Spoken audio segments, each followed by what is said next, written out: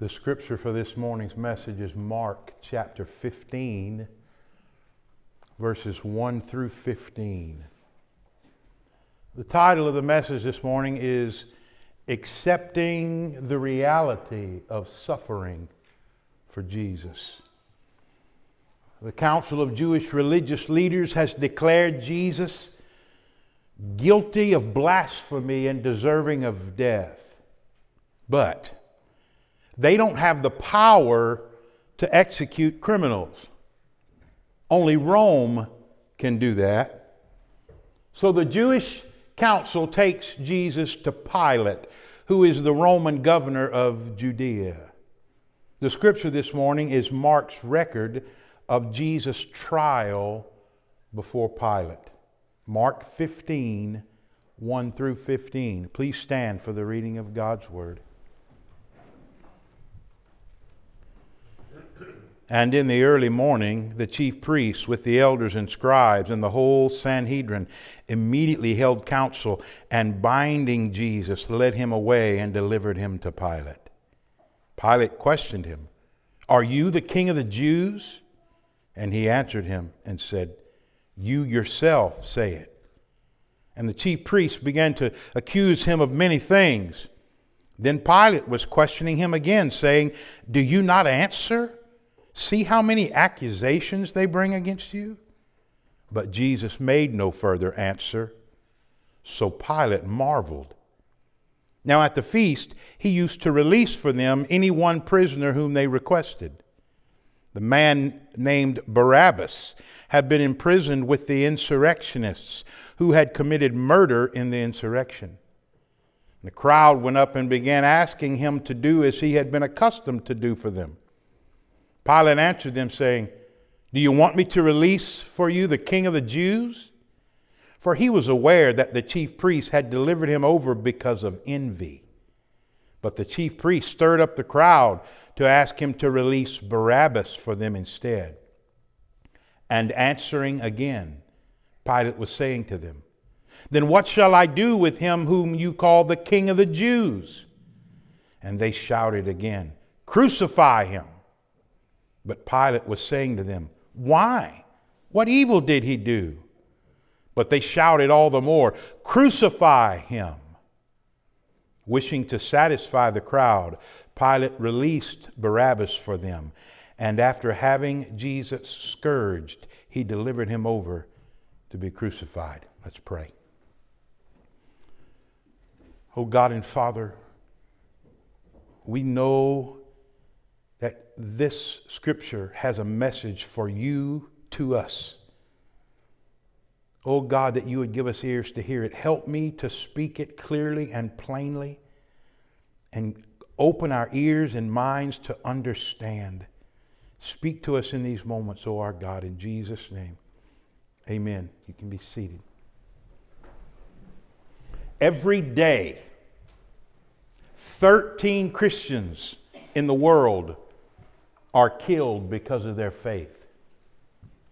Every day, 12 Christians are either unjustly arrested or imprisoned because of their faith. Every day, 5 Christians are abducted because of their faith. These statistics come from the World Watch List, which is composed every year by Open Doors, an organization that works with persecuted Christians around the world. Now, here's the thing. These statistics seem so far removed from the reality that you and I have known in America.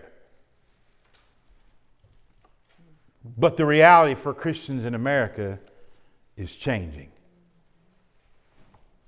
We're not yet to the point where we are likely to be killed or even imprisoned because of our faith, although it's probably not as far away as you may think.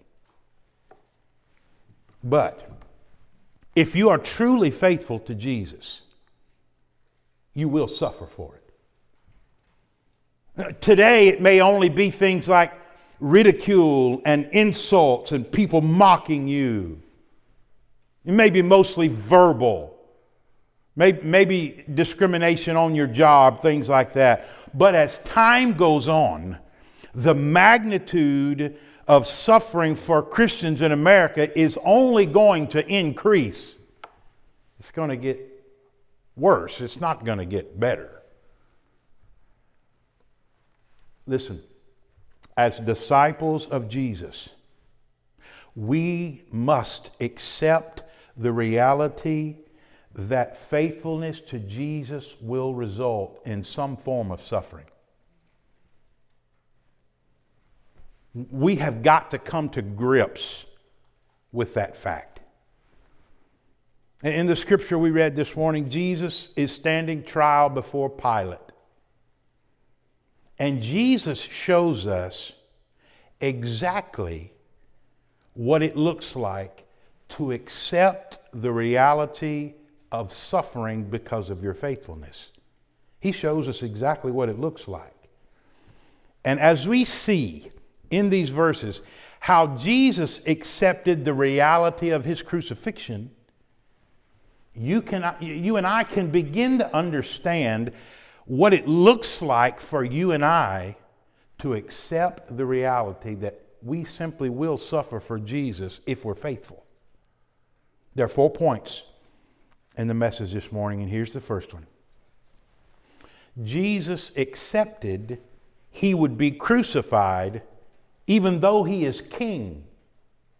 Jesus accepted he would be crucified even though he is king. In other words, Jesus accepted the reality that he was going to be nailed to a cross, and that was going to happen in spite of the fact that he is the King of Kings. If you remember in Mark chapter 14, verse 64, the Sanhedrin council declared Jesus guilty of blasphemy and said he deserves death. But if you'll notice in verse 2, when Pilate questions Jesus, he doesn't say anything about blasphemy. Why? Well, here's the reason. Pilate could care less whether or not Jesus committed blasphemy. That is not a crime that is going to get Jesus executed by Rome. Pilate was not of the Jewish religion. He did not worship the Jewish God.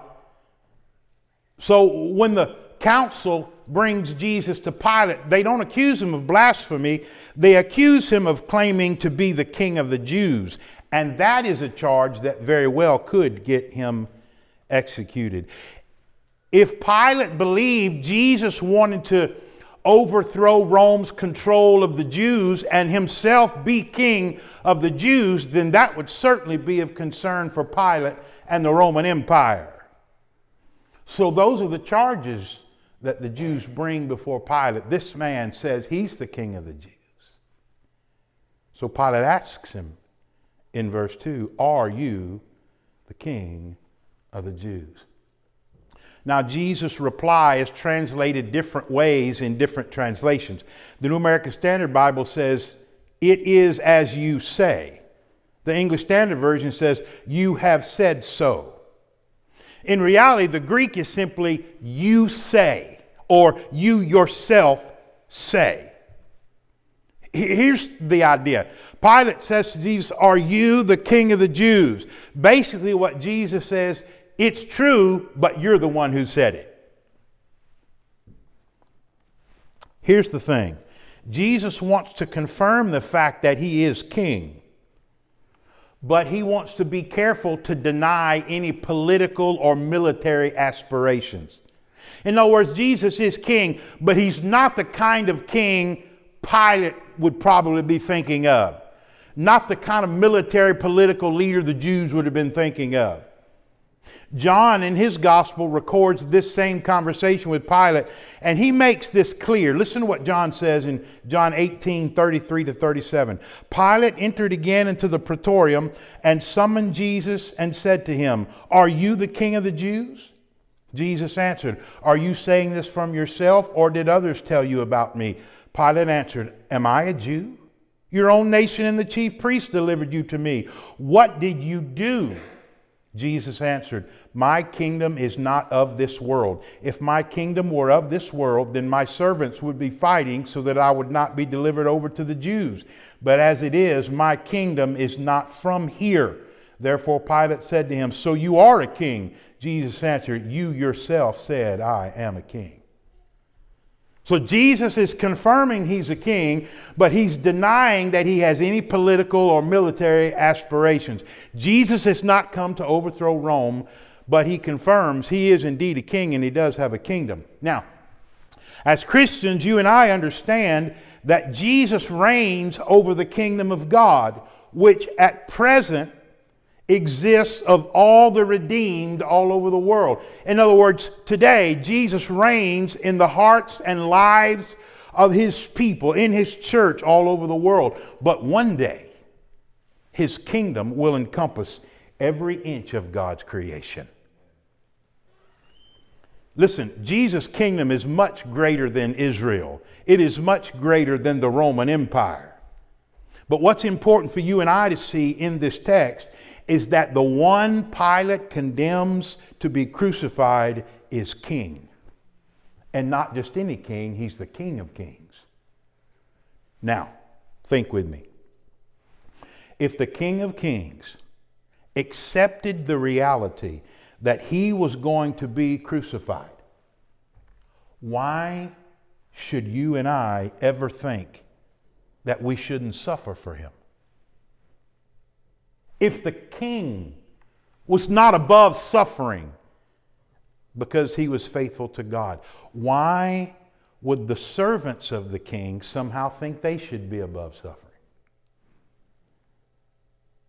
Matthew 10, 24 and 25, Jesus said these words, a disciple's not above his teacher, nor a slave above his master.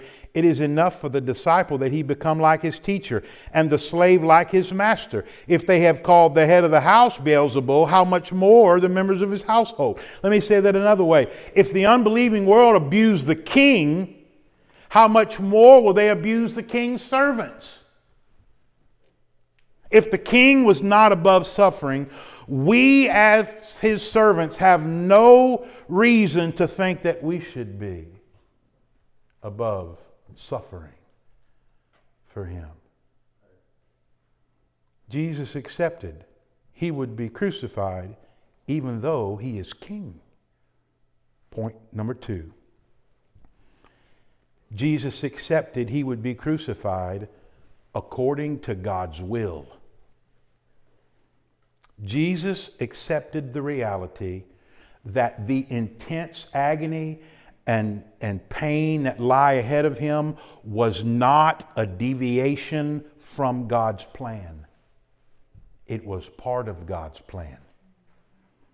Now we see in verses 3 and 4 the accusations against Jesus begin to pile up. The religious leaders start accusing Jesus of all kind of things. Then, Pilate asks, hey, are you the king of the Jews?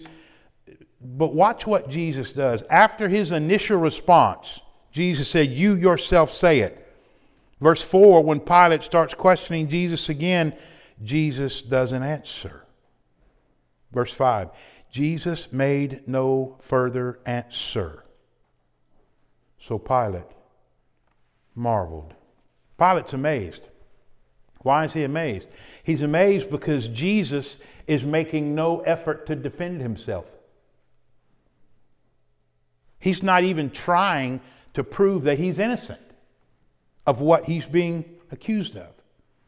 Understand, by remaining silent, Jesus is fulfilling the prophecy of Scripture about the suffering servant. Isaiah chapter 53, verse 7. He was oppressed and he was afflicted, yet he did not open his mouth. Like a lamb that is led to slaughter, and like a sheep that is silent before its shearers, so he did not open his mouth. Here's the question. Why though? We know he remained silent. We know he fulfilled the Scripture by remaining silent. But why didn't he defend himself? Simple. Jesus was not trying to avoid the cross. The cross is why he came. He wasn't trying to avoid suffering. It was God's will that he suffer. Are you familiar with the idea that Jesus is our Passover lamb? Listen, the lamb doesn't become the Passover lamb until he's slaughtered. You understand? Until he's killed, he's just a lamb. Before he becomes the Passover lamb, he has to die. You remember when the soldiers came to the Garden of Gethsemane to arrest Jesus? You remember Peter took out his sword and cut off the ear of Malchus, one of the high priest's servants? Listen to what Jesus said to Peter on that occasion. This is in Matthew 26, 52 to 54. Then Jesus said to Peter, "Put your sword back into its place, for all those who take up the sword shall perish by the sword. Or do you think that I cannot appeal to my Father, and he will at once put at my disposal more than 12 legions of angels? Therefore, how will the scriptures be fulfilled which say that it must happen this way?" Did you catch that? Don't defend me, Peter. Listen, it must happen this way. Jesus' suffering was a necessary part of God's plan to redeem sinners. Jesus knew that, so he made no attempt to defend himself. He had come to grips with the fact that God's plan was that he die for sinners. Listen to what Peter said on the day of Pentecost in his sermon in Acts chapter 2, verses 22 and 23. As Peter preached on that day, he said, "Men of Israel, listen to these words. Jesus the Nazarene, a man attested to you by God with miracles and wonders and signs, which God did through him in your midst, just as you yourselves know. This man, delivered over by the predetermined plan and foreknowledge of God, you nailed to a cross by the hands of lawless men and put him to death." Did you catch that? He was delivered over by the predetermined plan and foreknowledge of God. Listen to Isaiah 53:6. "All of us like sheep have gone astray. Each of us has turned to his own way. But the Lord has caused the iniquity of us all to fall on him." God did that. Listen, Jesus' faithfulness to his Father required him to suffer. Now you listen to what I'm saying to you. In the same way, our faithfulness to Jesus is going to require suffering. Let me say it another way. If we do God's will, we are going to suffer for it sometimes. Sometimes our suffering is not because we've sinned. Did you catch that? We often think when I'm suffering, we must have done something wrong. No, maybe. But sometimes our suffering is not because we have sinned. Sometimes it's just the opposite. Sometimes our suffering as Christians is precisely because we've been faithful to Jesus. Sometimes we suffer because we did God's will. Sometimes God accomplishes his purposes through our suffering for Jesus. Acts chapter 7 records the very first Christian to be killed for his faith. His name was Stephen. Acts chapter 8 verse 1 tells us what happened after Stephen was killed. On that day, a great persecution began against the church in Jerusalem. They were all scattered throughout the regions of Judea and Samaria, except the apostles. Here's the idea. Stephen is killed because he's a Christian. That gets the Jews and the Romans fired up, and they begin to persecute Christians heavily. Christians are being arrested. Christians are being thrown in prison. It got so bad that the Christians had to run, had to flee Jerusalem. And it says they went out into Judea and went as far as even Samaria. Now listen to what Acts chapter 8 verse 4 says. "Therefore, those who had been scattered went about proclaiming the good news of the word." Now follow me. The suffering of the believers caused them to leave Jerusalem and scatter throughout Judea and Samaria. And as they went, they preached the gospel. Now make the connection here. As a result of the Christians' suffering in Jerusalem, the gospel was advanced through the rest of Israel out into Samaria and was well on its way to the Gentile nations. What caused that spread of the gospel? Because Christians in Jerusalem were persecuted and were forced to spread out, to disperse. And as they dispersed, they took the message of Christ. Listen, that was God's will. The suffering of those Jewish Christians was part of God's plan to advance the gospel beyond Jerusalem to the rest of the world. What I'm saying to you, believer, is simply this. When you suffer because of your faithfulness to Christ, you can rest assured that it is within the scope of God's will. Point number 3. Jesus accepted he would be crucified despite his innocence. First, we saw Jesus accepted that he would be crucified even though he was king. We saw Jesus accepted that he would be crucified according to God's will. And now we see that Jesus accepted he would be crucified despite his innocence. Jesus just faces the reality that he's going to die the death of a wicked sinner even though he had never sinned. Apparently, according to verse 6, it was Pilate's custom to release one Jewish prisoner to the Jewish people every year during the Passover feast. In verse 9, we see Pilate say to the Jews, "Hey, do you want me to release Jesus to you, the one you call the King of the Jews?" Understand what Pilate's doing. Pilate's looking for a reason to release Jesus. He wants to let him go. Verse 10 tells us why. For he was aware that the chief priests had delivered him over because of envy. Pilate knew these religious leaders are jealous of Jesus. You see, Jesus was a very popular figure with the people. Jesus had the kind of power those religious leaders could only dream of. The people flocked to hear Jesus. The Jewish religious leaders didn't like all the attention he was getting. Plus, he exposed their hypocrisy. They saw Jesus as a threat to their position and power. They were envious of him. And that was obvious to Peter. It was obvious to Pilate. And it was also obvious to Pilate that even though Jesus had acknowledged that he was a king, he was no political threat to Rome. Pilate could tell that from Jesus' conversation. Bottom line, Jesus was innocent and Pilate knew it.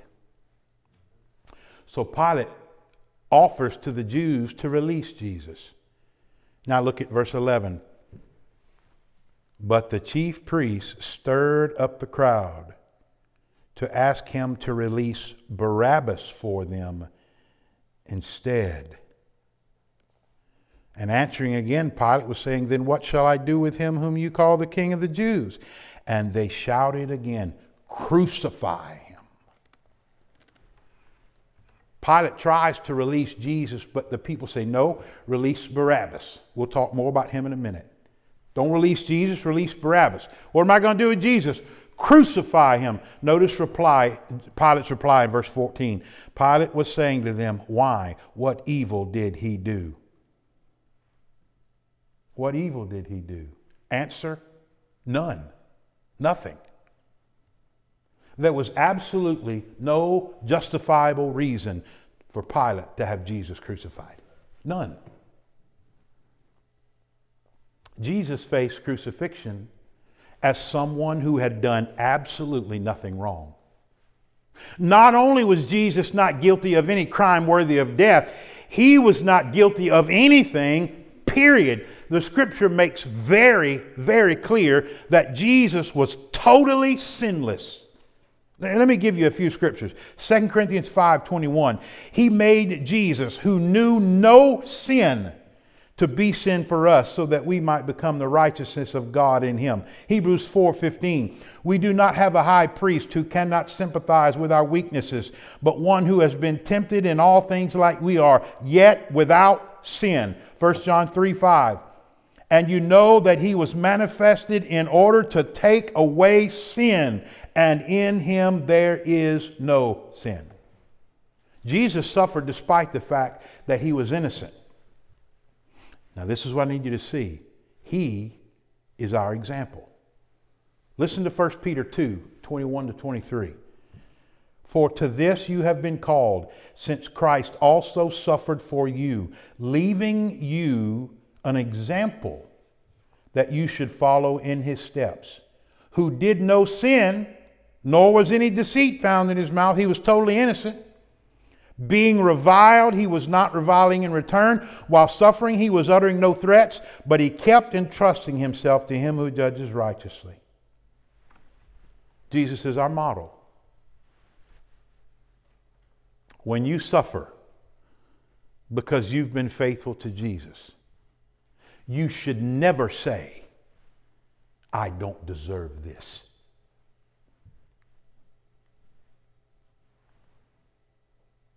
No. You don't lash out at those who've hurt you. You don't grumble and complain because you're suffering because of your faith. You leave it in God's hands. That's what Jesus did. It says he kept entrusting himself to him who judges rightly. You just leave it in God's hand and you keep being faithful. Listen, you and I need to come to grips with the fact that when we're faithful to Jesus, we're going to suffer. Even though we've done nothing wrong. We just have to accept that reality.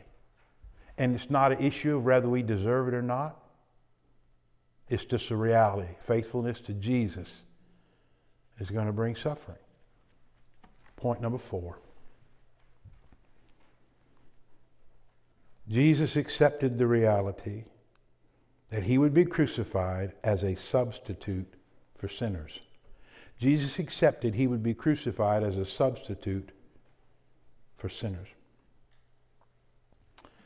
Jesus just faced the fact that he was going to endure the wrath of God against sin, even though he himself had no sin.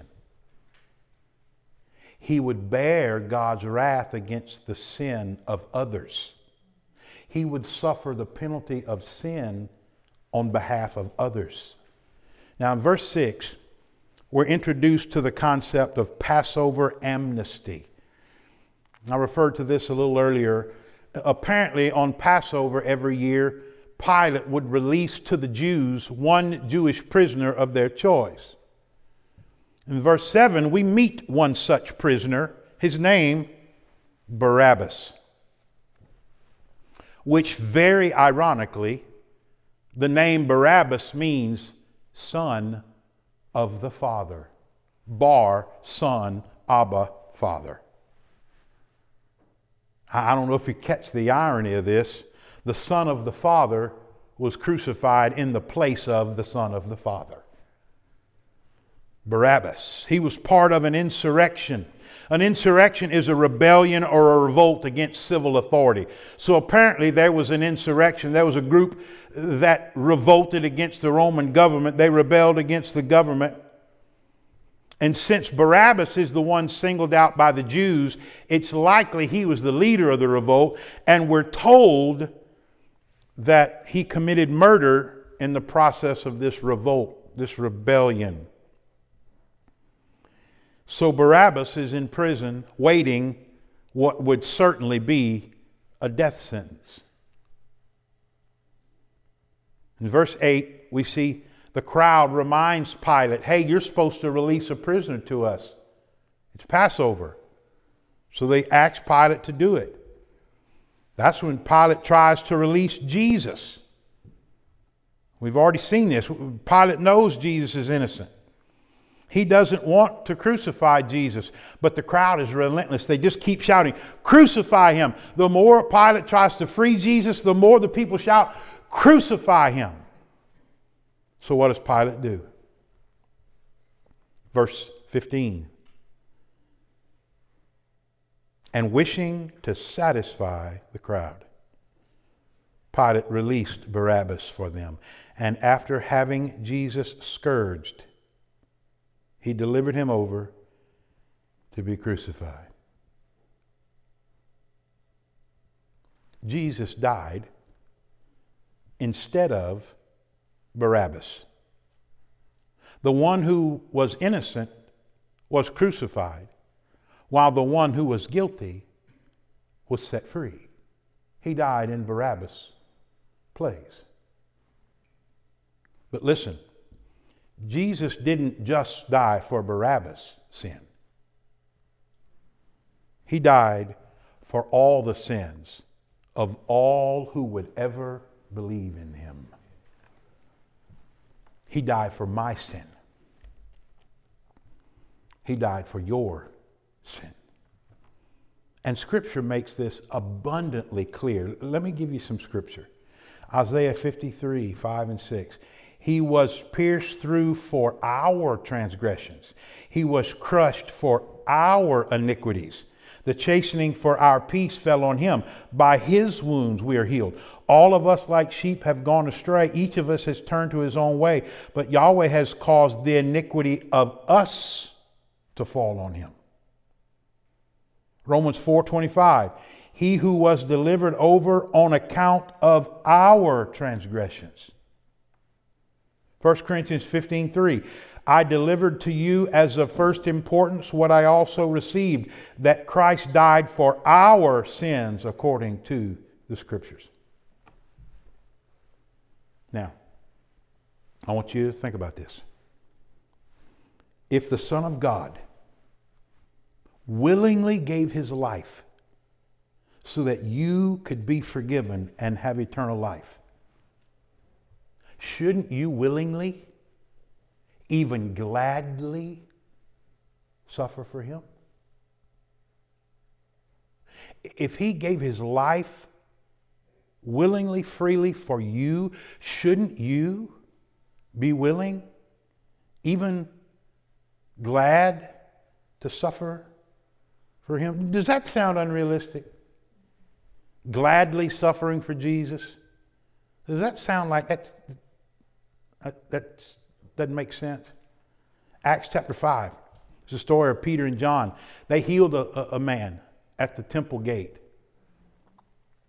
Well, it caused quite a stir. They were preaching Jesus, and they were arrested, they were beaten, they were thrown in jail because they were, not because they healed a man, but because they were publicly preaching Jesus. How do you think they responded when they suffered beatings and imprisonment because they had been preaching Jesus? Acts chapter 5 verse 41 tells us how they responded to their suffering. So they went on their way from the presence of the Sanhedrin, rejoicing that they had been considered worthy to suffer shame for the name. Did you catch that? They were rejoicing that God had counted them worthy of suffering for the name of Jesus. Suppose somebody gives you $1 billion. You didn't do anything to earn it. Absolutely free gift. And then suppose you find out that because you received this $1 billion, you owe $1 million in taxes. Are you going to pitch a fit? Are you going to get the man? Are you going to get mad at the man who gave you $1 billion because his gift cost you $1 million? When you got 999 million left, are you going to be mad at him? Well, you didn't tell me if I took this $1 billion, it's going to cost me $1 million. I trust you're not really that stupid. Listen to me. By his death, Jesus has given you eternal life. Never-ending joy in the presence of God. No more sorrow, no more pain, no more want, no more death. You can't put a price tag on what Jesus has purchased for you by his death. Are you going to complain if being faithful to Him causes you to suffer what the Bible calls light and temporary trials?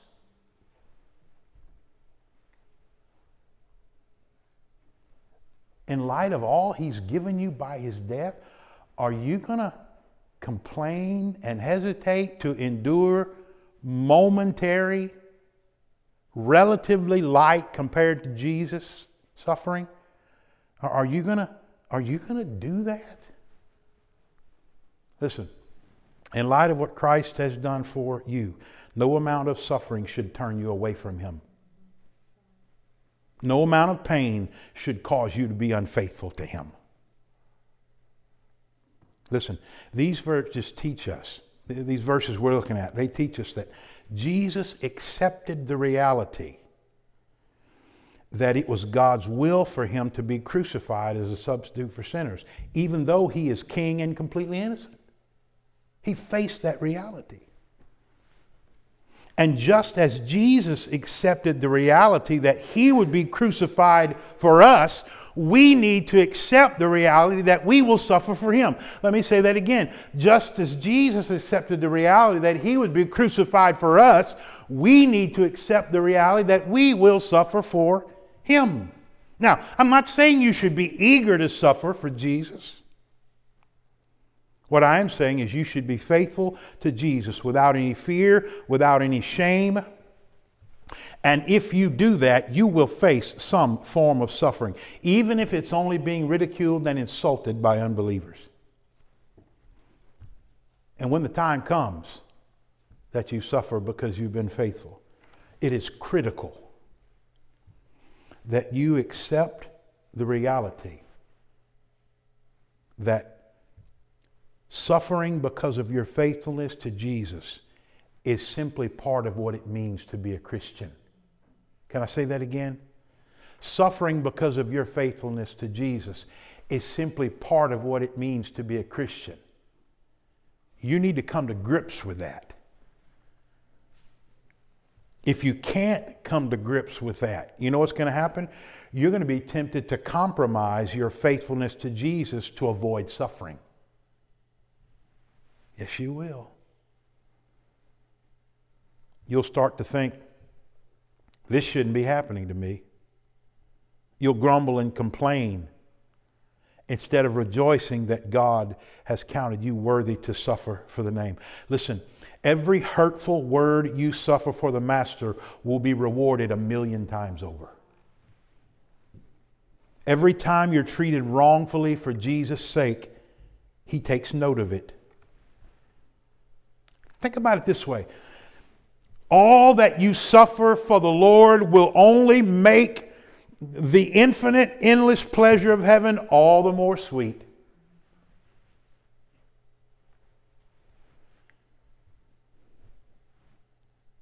Blessed are those who have been persecuted for the sake of righteousness, for theirs is the kingdom of heaven. Blessed are you when people insult you and persecute you and falsely say all kinds of evil against you because of me. Rejoice and be glad, for your reward in heaven is great. Let's pray.